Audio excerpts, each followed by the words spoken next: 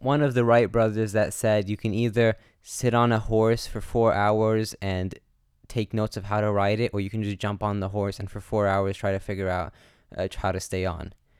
And I think I subscribe to the latter.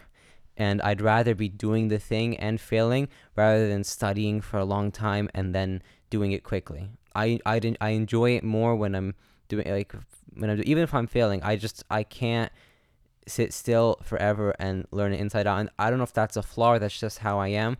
But I don't enjoy sitting and studying for a long time. I'd rather get my hands dirty and just do it. Welcome to the Father and Son podcast, where my father and I discuss anything that's been in our minds lately. In this week's episode, we're discussing learning on the fly and how it can help you. If you enjoy listening to our podcast, please don't forget to subscribe so you can be notified whenever we release a new episode. Hope you enjoy.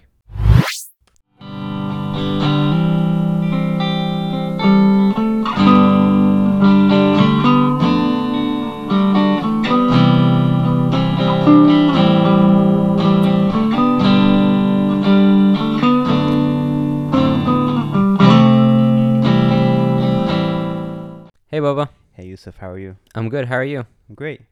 How are you feeling? I feel fantastic. How about you? Feeling great, thanks. What's on your mind today?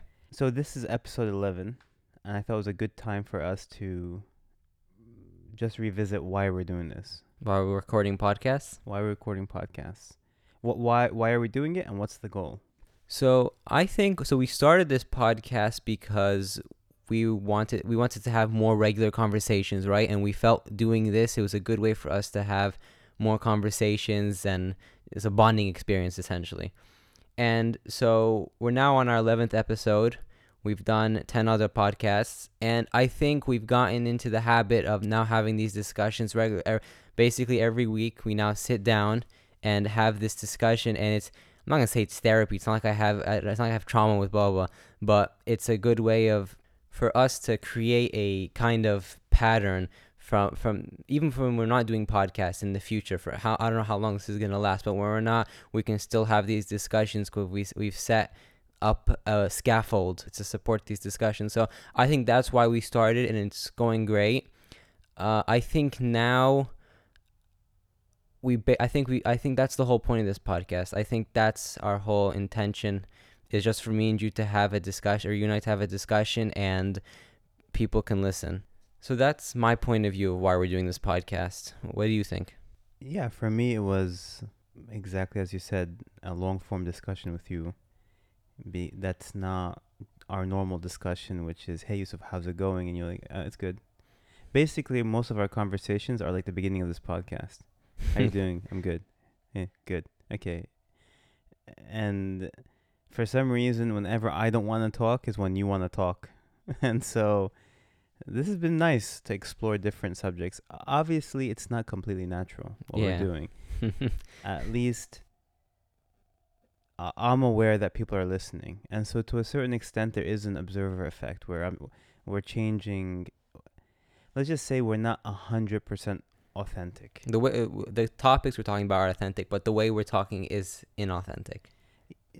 I don't want to say it's completely inauthentic, but it's not completely authentic. I think that's okay. I'd rather this and it be modulated slightly than no conversation at all. And so for me, it's been a success. And I wanted at this point, because it's been like 3 months, that we just revisit why we're doing what we're doing, because I found both of us looking at the numbers now and the growth, and although it's still tiny, but there's growth, and we start, because of my job and how I operate, start setting growth objectives and things like that. And what happens if we hit these many listeners? And I don't know if it's entirely about that. Yeah. At least for me, it's not. Like, I don't know about you. Is your objective that this podcast gets eventually sponsored by Squarespace, that we have to break for Squarespace ads?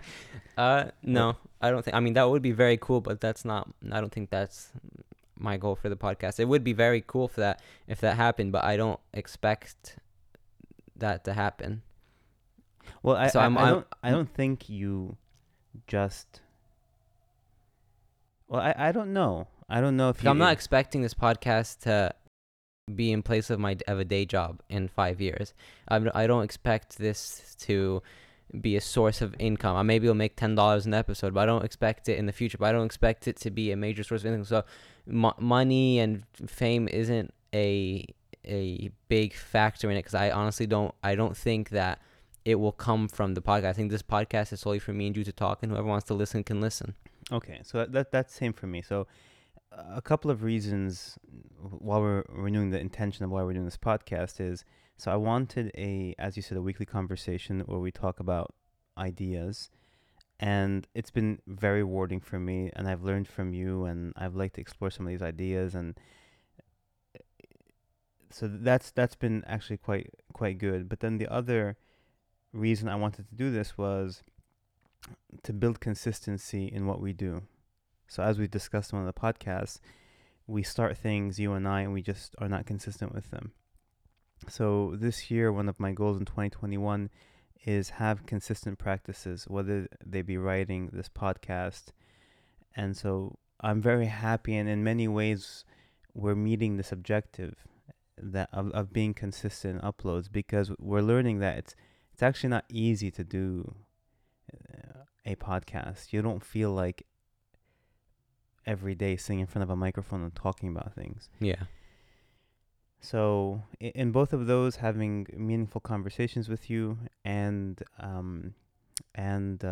consistency, I've been very happy. But another thing that I've been really, really happy with and really surprised is some of the people that we've lost touch with have been reaching out to us with really interesting feedback and comments.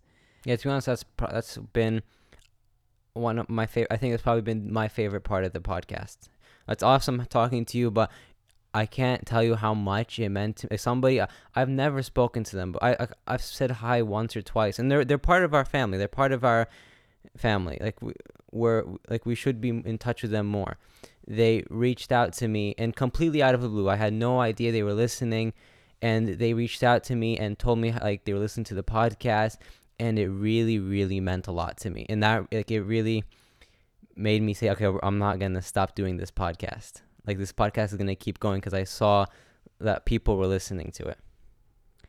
So awesome. Okay, I just wanted to take some time to just run through this exercise. And so what I want to talk to you about today is a concept that's really near and dear to my heart, which is what I think is the most important skill I have, and I'm always working on, and I'm always refining, and that has served me in my life thus far, and probably the single most important skill I try and actively work on instilling in my children above all else. And that's the ability to learn, or meta learning, or it's has many names, learning fast, etc. But the ability to acquire a skill quickly, Learning on the fly. learning on the fly, just in time learning, it has many names. Because I think that the rate of change, it's not that I think, the rate of change is moving so non-linearly. Everything is changing constantly. You have 1 second, it's even on the social media front. It seems like there's a new social media platform every 20 minutes. There's now Clubhouse, where you can go in random rooms and talk to people, and TikTok, and then technology and machine learning and cryptocurrencies and programming, and even with the COVID world, so many things are accelerating the need to learn. And I think being able to learn very, very quickly is the most important skill to have. And that's what I wanted to talk to you about this podcast. So yeah, I mean, we can see it even now, having to learn by yourself, learning on the fly. It's becoming the new norm.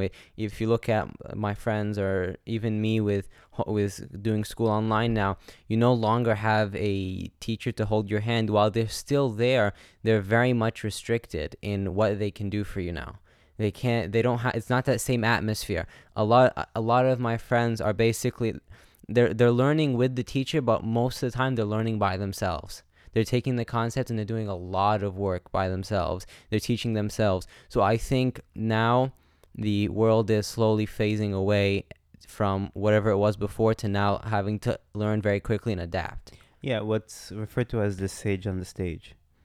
You have a smart person on the stage talking to a bunch of people, and I think people are adapting. I think the newer generation is learning much quicker, but I think you have to stop and actually think, how is it that you learn, and how do you learn best? For example, what's the last meaningful skill that you've learned? That It can be anything. it can be anything that you've actually learned, a new skill that you've learned. How to edit this podcast well and how to. The most useful thing I've learned is how to silence parts of audio. So okay, so you've learned that skill. How did you learn? Um, it was because we were recording this podcast and there were pockets of audio. For I didn't say why. Oh. How? all right, I went to YouTube and I googled it and I YouTubed it and I just followed what the guy was saying. Okay, so there's a pattern here. You had a need to silence X, and so you went to YouTube, and you learned how to do it. How else? How else can I learn? No, Or how? What else did you do to learn to edit? a lot of it was actually just I was that was the only time I went online and tried to find the answer. The rest I just played around with it for a while until I figured out how to do the things I wanted to do, like fading in and fading out. I just went to all the different tabs and figured it out. Okay, and so you had a need, and you went and you YouTubed and you searched and you figured it out. And I'm sure part of it is also asking people who've done it, like Unais, for example. Oh yes, yeah, of course. And so that's when it was successful. What are patterns when you unsuccessfully learn? When you just don't learn the thing? When I don't learn the thing, this in editing or Or everything. just in life, any skill. Like the last skill, like, you know what? Just didn't pick it up. So I can't remember a specific skill, but I remember Subject. I Give me a remember subject that. I remember even in times whenever I'm learning, this hasn't happened for a while, but whenever it does happen, it's usually because whenever I'm learning, if I'm learning something and there is some sort of teacher who is just trying to go through the information, not even teacher, tutor, whatever, trying to get through the information, I find that it doesn't benefit me. I find that it it kind of creates somewhat of a problem for me because they're trying to get through this information, and I'm usually a quick learner, but there are times when I'm not and I can't grasp I can't like pick up the knowledge that I need to, so it just goes over my head and I end up just nodding and saying, yeah, I get it, even when I don't get it. So when somebody's just explaining a subject and is going through points. They're just going through the workbook and just trying to get it over with in that hour so they can leave. Okay, so that's a pattern that doesn't work for you. It hasn't happened recently, but that's when I can remember it not So working. let me ask you another question to try to establish how you learn. So before moving to Turkey, we tried for years to teach you Arabic. Teachers on Zoom, well, there was no Zoom back then, it was Skype and local teachers, and we tried, and it didn't work. In Turkey, you became one of the best in the class. What was different? Why did you not succeed in one mode but succeeded and thrived in another? We have to like remember that I was doing like 2 classes a week for an hour on Skype, but coming to Turkey now I was doing 5 classes a week for 3 hours a day, and there was homework and all of that. So there was an added level of pressure, and I think it was also the first time I'd ever been in a class where I was judged against others. So you can remember in the beginning, like I'm not gonna say I didn't care, but I wasn't trying as hard because I didn't fully I didn't realize that I'm gonna be going against like the other students. So I just kind of went with it. And then when the first midterms happened, and I realized, wow, my grades are judged against other people's as well. So that kind of, I didn't like not being I don't not I'm not saying not being the best in the class, but not being up there in the class. I didn't want to be mediocre, even below mediocre. So that kind of drove me to try harder and become better. So you don't need, it's not I don't like being a loser. yeah, exactly. Yeah. Like it's not I didn't care what they thought it was, because they didn't know my So it grades. wasn't about Arabic in of itself. It could have been Could have been physics or Tai Chi. It's easier. It was just wanting to be better than the other people in the class. interesting. And so the major difference between not learning Arabic before and learning Arabic now was how often you did it. How often I did it and who I did it with. So do you feel like you learn better in a social environment, or do you learn better by yourself? It honestly depends. Most of the time, I learn better by myself because I'm not buoyed down by other people. But in these classes, it was much different because these people were, they're one, they're much older than me, and two, they're much smarter than me.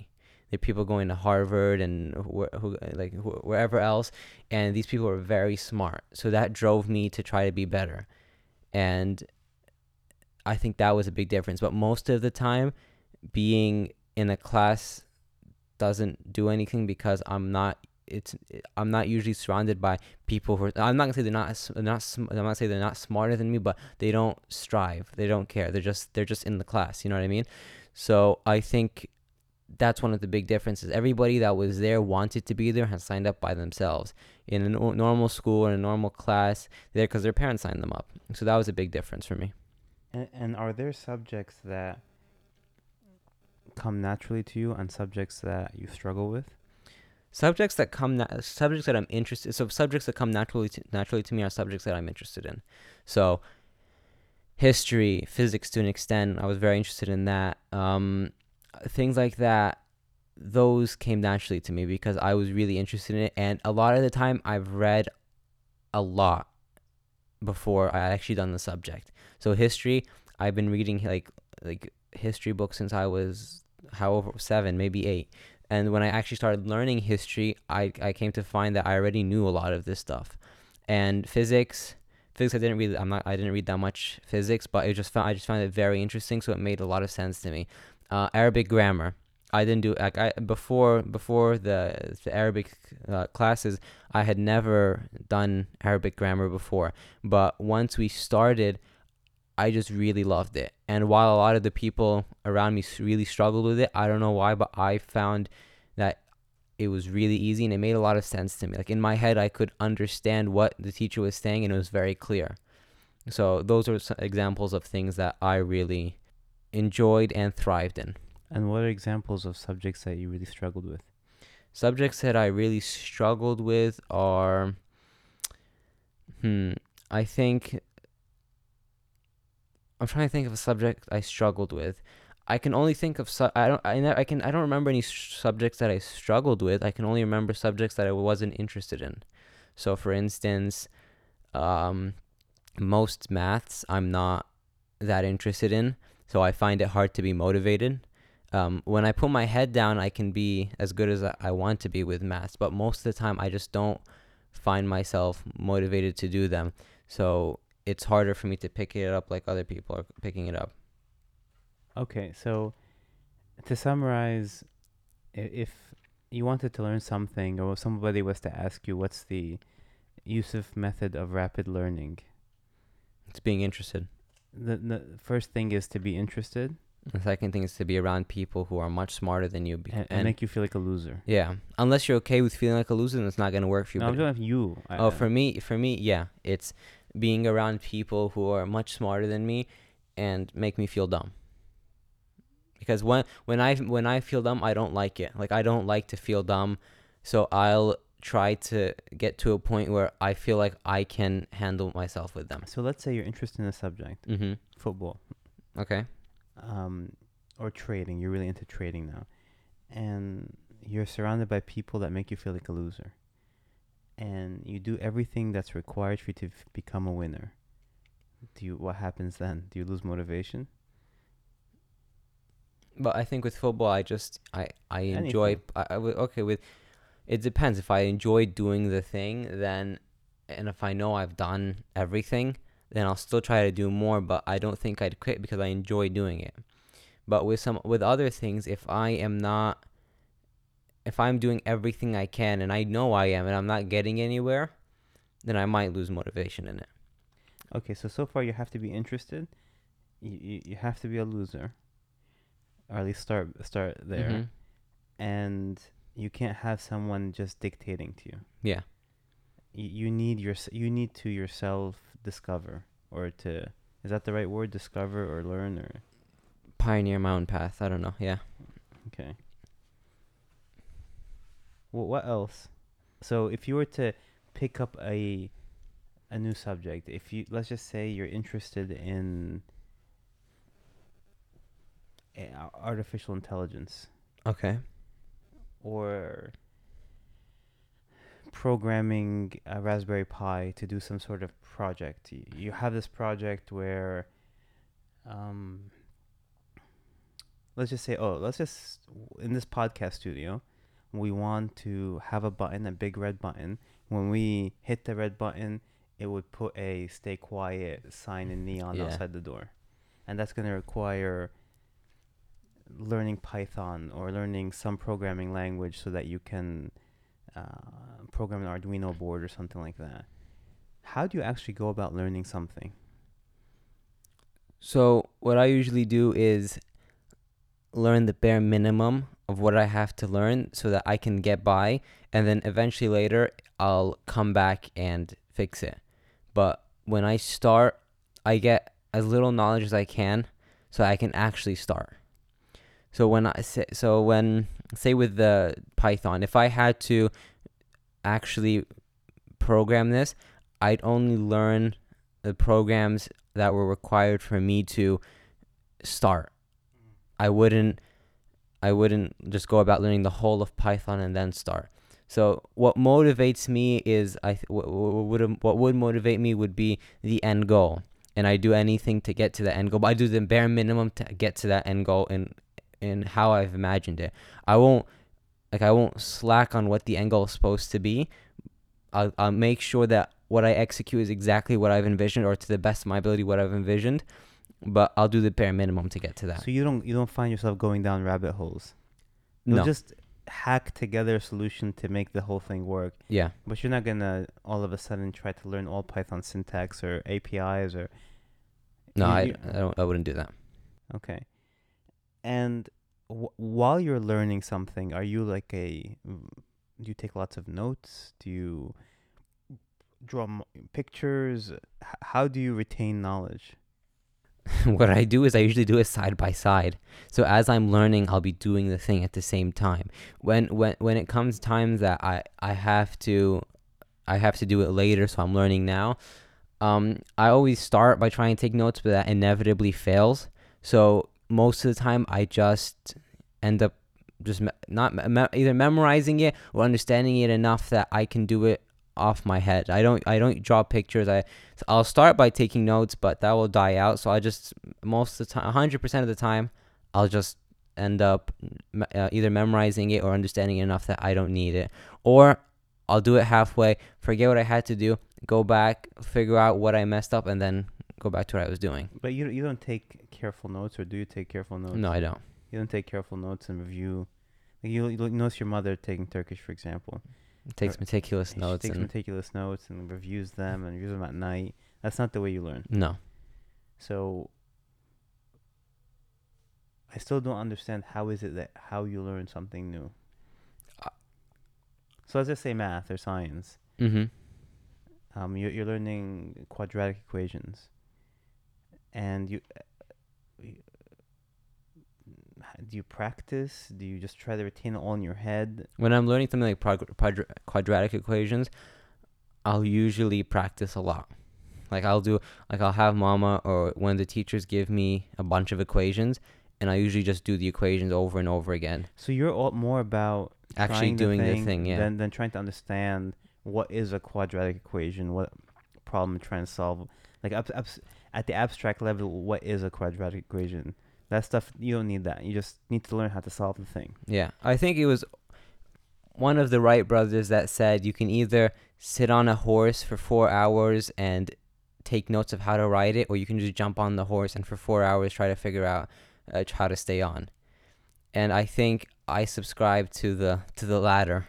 And I'd rather be doing the thing and failing rather than studying for a long time and then doing it quickly. I enjoy it more when I'm doing like even if I'm failing, I can't sit still forever and learn it inside out. And I don't know if that's a flaw. That's just how I am. But I don't enjoy sitting and studying for a long time. I'd rather get my hands dirty and just do it. So far, the use of methods for rapid learning is you have to be interested in something. You have to feel like a loser. You need to pave your own path as opposed to somebody dictating to you how to learn or what to learn. You need the minimum viable knowledge for you to actually be functional, to be able to jump on the horse or program an Arduino board. And then the last is jump on the horse and don't read about Yeah. jumping. So don't read a book on learning how to swim. Just jump in the water. I mean, then you might die, but yes. But if most of the time, that's how I do it. Okay, this is great. Let me turn the tables. Okay, How do you learn? I how do I learn? Because you've always told me about how when you got your first job at a bank, you didn't know how to do anything, so you'd go to Barnes and Nobles and study. I think that's a good place to start. I actually, for the longest time, thought I was dumb because I was bad in school, and teachers would tell my father, "Your son's in many nice ways. He's not too bright." And the principal of my school, I later learned, told my father um, that she thinks I'm like a special needs case. That must have hurt when he told you that. He told me later. Oh, it's like after you left school? Yeah, after I left school, but I knew I was a bad student, and so leaving school, I just thought I was a bad student. I'm just not smart, and so probably one of the most useful things I learned in college was I was sitting in one of those huge auditoriums, and I was struggling to listen to a professor in this massive auditorium. I think she was teaching chemistry. It was like 500 people in the auditorium. And I was sitting next to a person to my left, and I'd never seen note taking like that. Because when you learn how to take notes, you just take notes linearly. Mm-hmm. The professor's speaking, and you just sit there and you take notes, and like an outline. Everyone's taught to take notes in an outline or linearly, and his notes were all over the place, and lines and circles. And I asked him, "What is that?" And he said, "It's a mind map." I said, "What's a mind map?" And he sat there and showed me how to draw a mind map. You put the concept in the middle, and it starts branching, and you start connecting things. And I became obsessed with mind maps because I started understanding things, and my brain works very quickly, and not in a good way. A lot of times, it connects to a lot of different disparate things. Rabbit holes. I'm all about the rabbit holes. I'm not like you in that I'm not focused on the prize. I can just, as I'm learning something, learn something, and then learn something. And before I know it, on the internet, for example, I'm looking up How do chickens lay eggs? yeah, the mating practices of koalas. I don't know. I'm just all over the place. And so mind maps lend themselves to that. And so that was my first experience in learning how to learn. That there's a art to learning. Not everyone learns in the same way. Not everyone thrives in the same way. And another useful thing I got from college was that later really served me was finding the person that knows the thing and asking them questions. And there are some questions that I have gathered over many, many years. So the first is you find somebody that has really understood something, and ideally somebody that it didn't come easy to them. Does that make sense? They had to work for that knowledge. They had to work for that knowledge.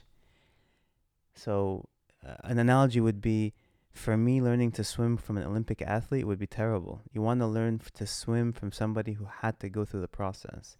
But doesn't an Olympic athlete have to go through the process? A lot of times they've learned how to swim when they're like, they were born and they're thrown in the pool, and then by the time they're 4, they're in whatever, and 6 Yeah. in swim It just came competition. naturally to them. Or they started so young they don't know why they're so good, and so they'll say, well, you jump in the pool and you swim and then you do intervals, and whereas somebody who learned later in life is a great teacher because they've walked the path, or to take one of your terms, they've Pioneered the they path. pioneered the path, and they can save you a lot of time. But that's not probably where I really learned to learn very, very quickly, and learned that I can learn anything, and or got the confidence to truly believe that I can learn anything. And that happened when I was in second year in college, and one of my friends said, "We think you should interview for a position at an investment bank." I told him, I'm a second year college student. And he's like, "I think you'll get it." And so I go and I do this interview. And before the interview, I went to Barnes and Nobles because there was no real Googling at that time. It's not the world back then in 98, 99 was not like the world In 21. Yeah. And so the way you learned something was you went to Barnes and Nobles, especially a technical skill, and they were these very thick books, Learn X in 21 days or 21 hours. And this particular job was to learn something called active server pages, not to learn, to implement something called active server pages. And so I just sat there in Barnes and Nobles reading this book like a novel. Not really understanding a lot of it, but just picking up the words. Yeah, just picking up the words. I get to the interview, and they all assume I'm some young, brilliant prodigy. Techno whiz. I'm a techno whiz, right? Because I'm 21 or 20, and I look like I'm 9. I look so young, And so they just thought I was some prodigy, right? And so they didn't ask me a single technical question. And I got the job. That can't be a very good way to run I a got company. the job. They just assumed that I knew what I was talking about. If he even showed up, he must know what he's talking about. Or if he was sent by this company, he must know what he's talking about, etc. And then what would happen was, I got the job. My parents let me take it, but long story short, I ended up doing the job. Right? That's a story for another day. I ended up taking the job, and it wasn't. It was for a lot of money for me. It was just so much money that I didn't even know or fathom what to do with it. Because back then, I used to tell myself, if I ever make X amount of money, I'm going to be rich. And this was like double that number.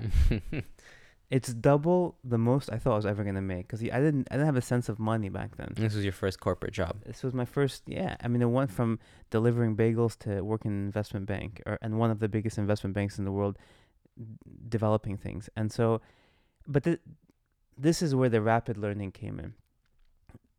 And so my manager would tell me things like, can you implement X, Y, and Z? Can you build us this thing? I would have no idea of the words coming out of their mouth. And of course you just say, yeah, sure, no problem. I would write it down.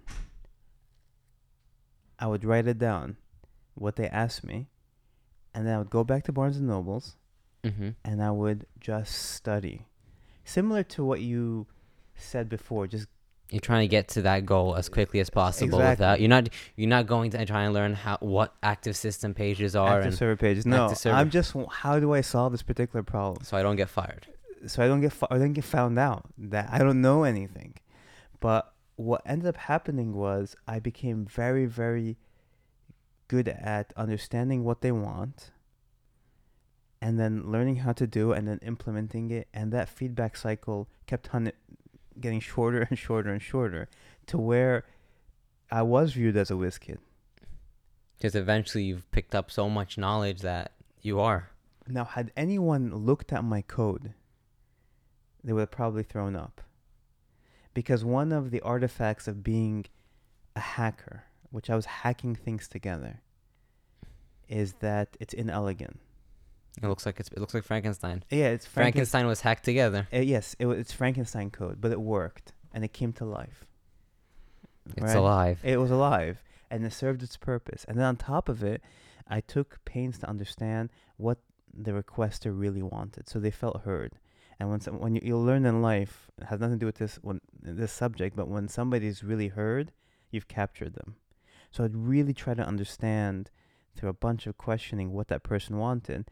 And then when you would marry it with the fact that I'd go learn very quickly, but they didn't know that, and I would deliver that thing that they wanted, but it was like a Frankenstein with a beautiful wig and makeup. Mm-hmm. But they didn't know. They didn't know what was underneath the covers. So I started believing I could learn anything.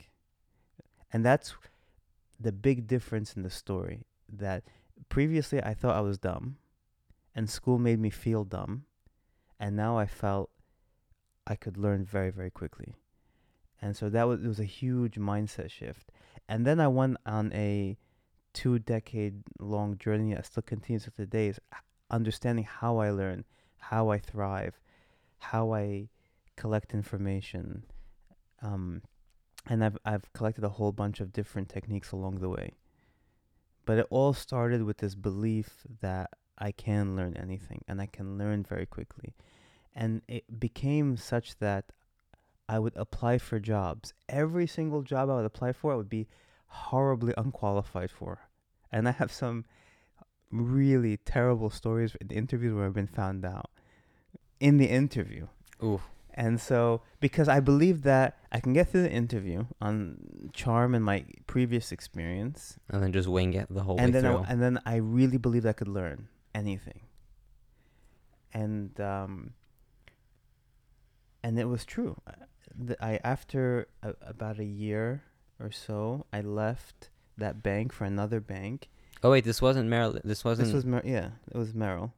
And I left Merrill and I went to another bank, and this bank was offering twice the money, or just So 4 times the money you ever thought you were gonna make. yes, a year later, right? And it was funny because what I would do is I would ask somebody, how much do they make, and they would or how, and they'll give me this new number, and that would become my goal, and I'd go interview. And so I would go to that job, and I would have to learn everything on the fly.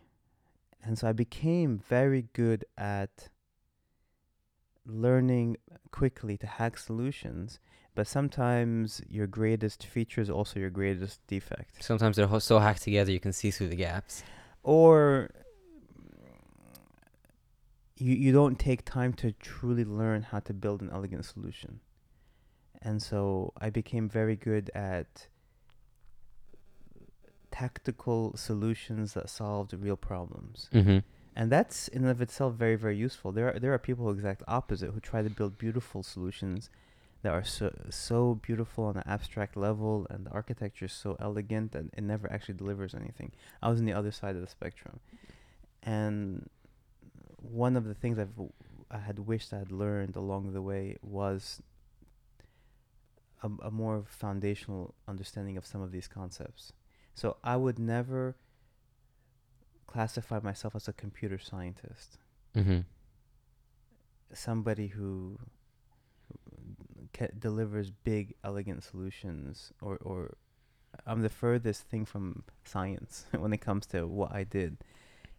But I did become very good at rapidly learning, and then the confidence grew and grew and grew, and I left that company and went to another company, again, where what I interviewed for, I was radically Unprepared. underqualified. And that became a fixture. I always applied for jobs that I felt I wasn't qualified for because I knew I could learn. And so I think for me the first thing is the confidence to know that I can learn. I can jump into the deep end and learn how to swim. And you think this is gonna be the most useful thing, or you know this is gonna be the most useful thing for anybody from now and for the coming decades? I believe so. I believe the ability to learn and to adapt to two things: adapting and learning, and there's a interplay between them. But yeah, I think that industries are going to shift. I think there's a lot of things over the horizon that nobody really knows, but there's some things happening. whether it be cryptocurrency and the rise of the cryptocurrency, AI. Imagine the computers are learning now. Literally, it's called machine learning, right? Yeah. And the rise of artificial intelligence, and you have a lot of smart people working on artificial intelligence. And so mundane tasks that can be done over and over and over again will be done by the computer. Uh, And we'll get rid of the need for a human. even the mundane tasks of driving people around and things like that, they're going to be eliminated in the next 30 years. Be obsolete. They'll be obsolete. That's why people like Andrew Yang, they're so concerned about this problem that they're suggesting UBI, Which is? universal basic income, because they believe that large portions of the population are going to be out of jobs. Wouldn't that create inflation though? If everybody's at least making the same amount, wouldn't the value of things start to change? Because if everybody's making the same amount now, then sellers Well, can. not everyone's going to be making the same amount. That's social. That's something that looks like socialism. His idea or his. So I know everybody's gonna be given a base amount of money, and they Yes. can add to that. I'm saying Yes. if everybody's at least making a certain amount of money, but actually that's economics, but that's not important right now. Yeah. But yeah, But the point here is that the concern is so great about the the machines disenfranchising people that people like Andrew Yang are suggesting UBI, and it's actually catching on. It's actually catching on as an idea. In many ways, the U.S. and Turkey and a lot of companies are implementing UBI now because of the pandemic, because people are not working. So to stop people from rioting and going hungry, they're just printing money. Right. By the way, that's what causes inflation. Or yeah. one of the major reasons causing inflation. And so, who's going to survive are the people that can learn and adapt. Those who have fixed thinking or rigid thinking, or they've been doing something for many, many years, And have the mentality of you can't teach an old dog new tricks. It's not gonna work for them. and in many ways, if you spent a lifetime not learning, yeah, you it becomes very difficult to teach that old dog new tricks. But if you spend a lifetime learning, then it's something you do. It's like I went the other day to Multipay to cycle, and I found this really elderly man running around the track, a 400-meter track, and he must have been in his 60s or even early 70s, and he looked amazing. Mm-hmm. You know, leg muscles much bigger than yours. But you can tell he's been doing that for a lifetime. And so if you spend a lifetime learning and adapting and keeping your brain from atrophying and learning how you learn and thinking about how you learn and seeing patterns, it doesn't go away. It's when you stop doing that atrophies. I think that's the most important skill to learn is not computer programming, or it's not machine learning or mathematics. It's learning how to learn those things relatively quickly. Human learning. Human learning. Because really in the next 30 years, who knows what's going to happen. The acceleration of innovation seems to be lagging behind Moore's law a bit, but it's just Insane. It's insane. I don't know what the right adjective is, but it's almost overwhelming, and there's no way to predict it. Although people, there's futurists that sit there and try to predict what's going to happen in the future, but who knows? And so,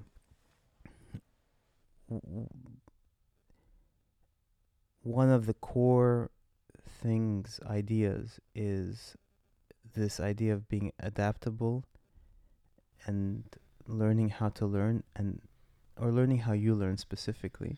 And then there's other aspects, which is freedom, but that's for another podcast. Mm-hmm. Not being tethered to too many things, etc. But for me specifically, I learned that I needed to control the insanity of my mind. So for me, actually taking notes while I'm learning something is very, very important, because it keeps me on track and focused and stopping from going in different directions. And mind maps have almost become a mandatory thing for me. I have hundreds of mind maps on different subjects, and it allows me to draw connections. It allows me to synthesize lots of ideas into principles that I can understand. Mnemonics really work well for me. What are mnemonics? It's mechanisms to remember things, or creating acronyms out of ideas. Even for you, while you were talking, I created an acronym of how you learn. What's the acronym? Right? It's inelegant, but It's hacked together. well, It's hacked together. Yeah. But I'll sit there and that's the way I remember. I'll sit there and I'll consume information, put it in my mind map, synthesize it into core principles, and then I will create acronyms or mnemonics for me to remember it.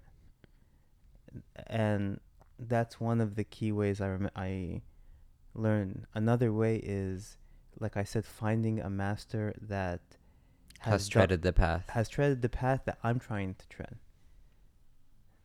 and not and asking him a series of questions. Like, for example, if I was only going to focus on 20%, if I was only going to learn 20% of the things, what should I learn? And by the way, one person who's really influenced me is Tim Ferriss, who wrote a book called The 4-Hour Chef. 4-Hour Chef? 4-Hour Chef. Didn't he write the 4-Hour Work Week? He wrote The 4-Hour Work Week and The 4-Hour Body and The 4-Hour Chef. But The 4-Hour Chef is really a book about learning, or meta learning, and there's some cooking in it. It's like 6 books in one. But like, he has different like the DISSS cafe, different ways of synthesizing lots of informations and learning. But yeah, the visual I want you to think is of the Matrix, where he says, now I know how to fly. Just downloads the information. Yes, like that, but instead of it taking 2 seconds, it takes a couple of weeks, or less, or a couple of days to learn something new. And not, of course, you're never going to be world class at that thing, but they come up with a working knowledge of. You can be above average at many things instead of being incredible at one thing. Yes, while being incredible at one thing. So I believe you should be incredible at one or two things, or have depth, but have the ability to have average knowledge, to above average knowledge in many, many things. Okay. Thank you so much, Bubba. It's been a good podcast episode. See you next week. See ya, Yusuf.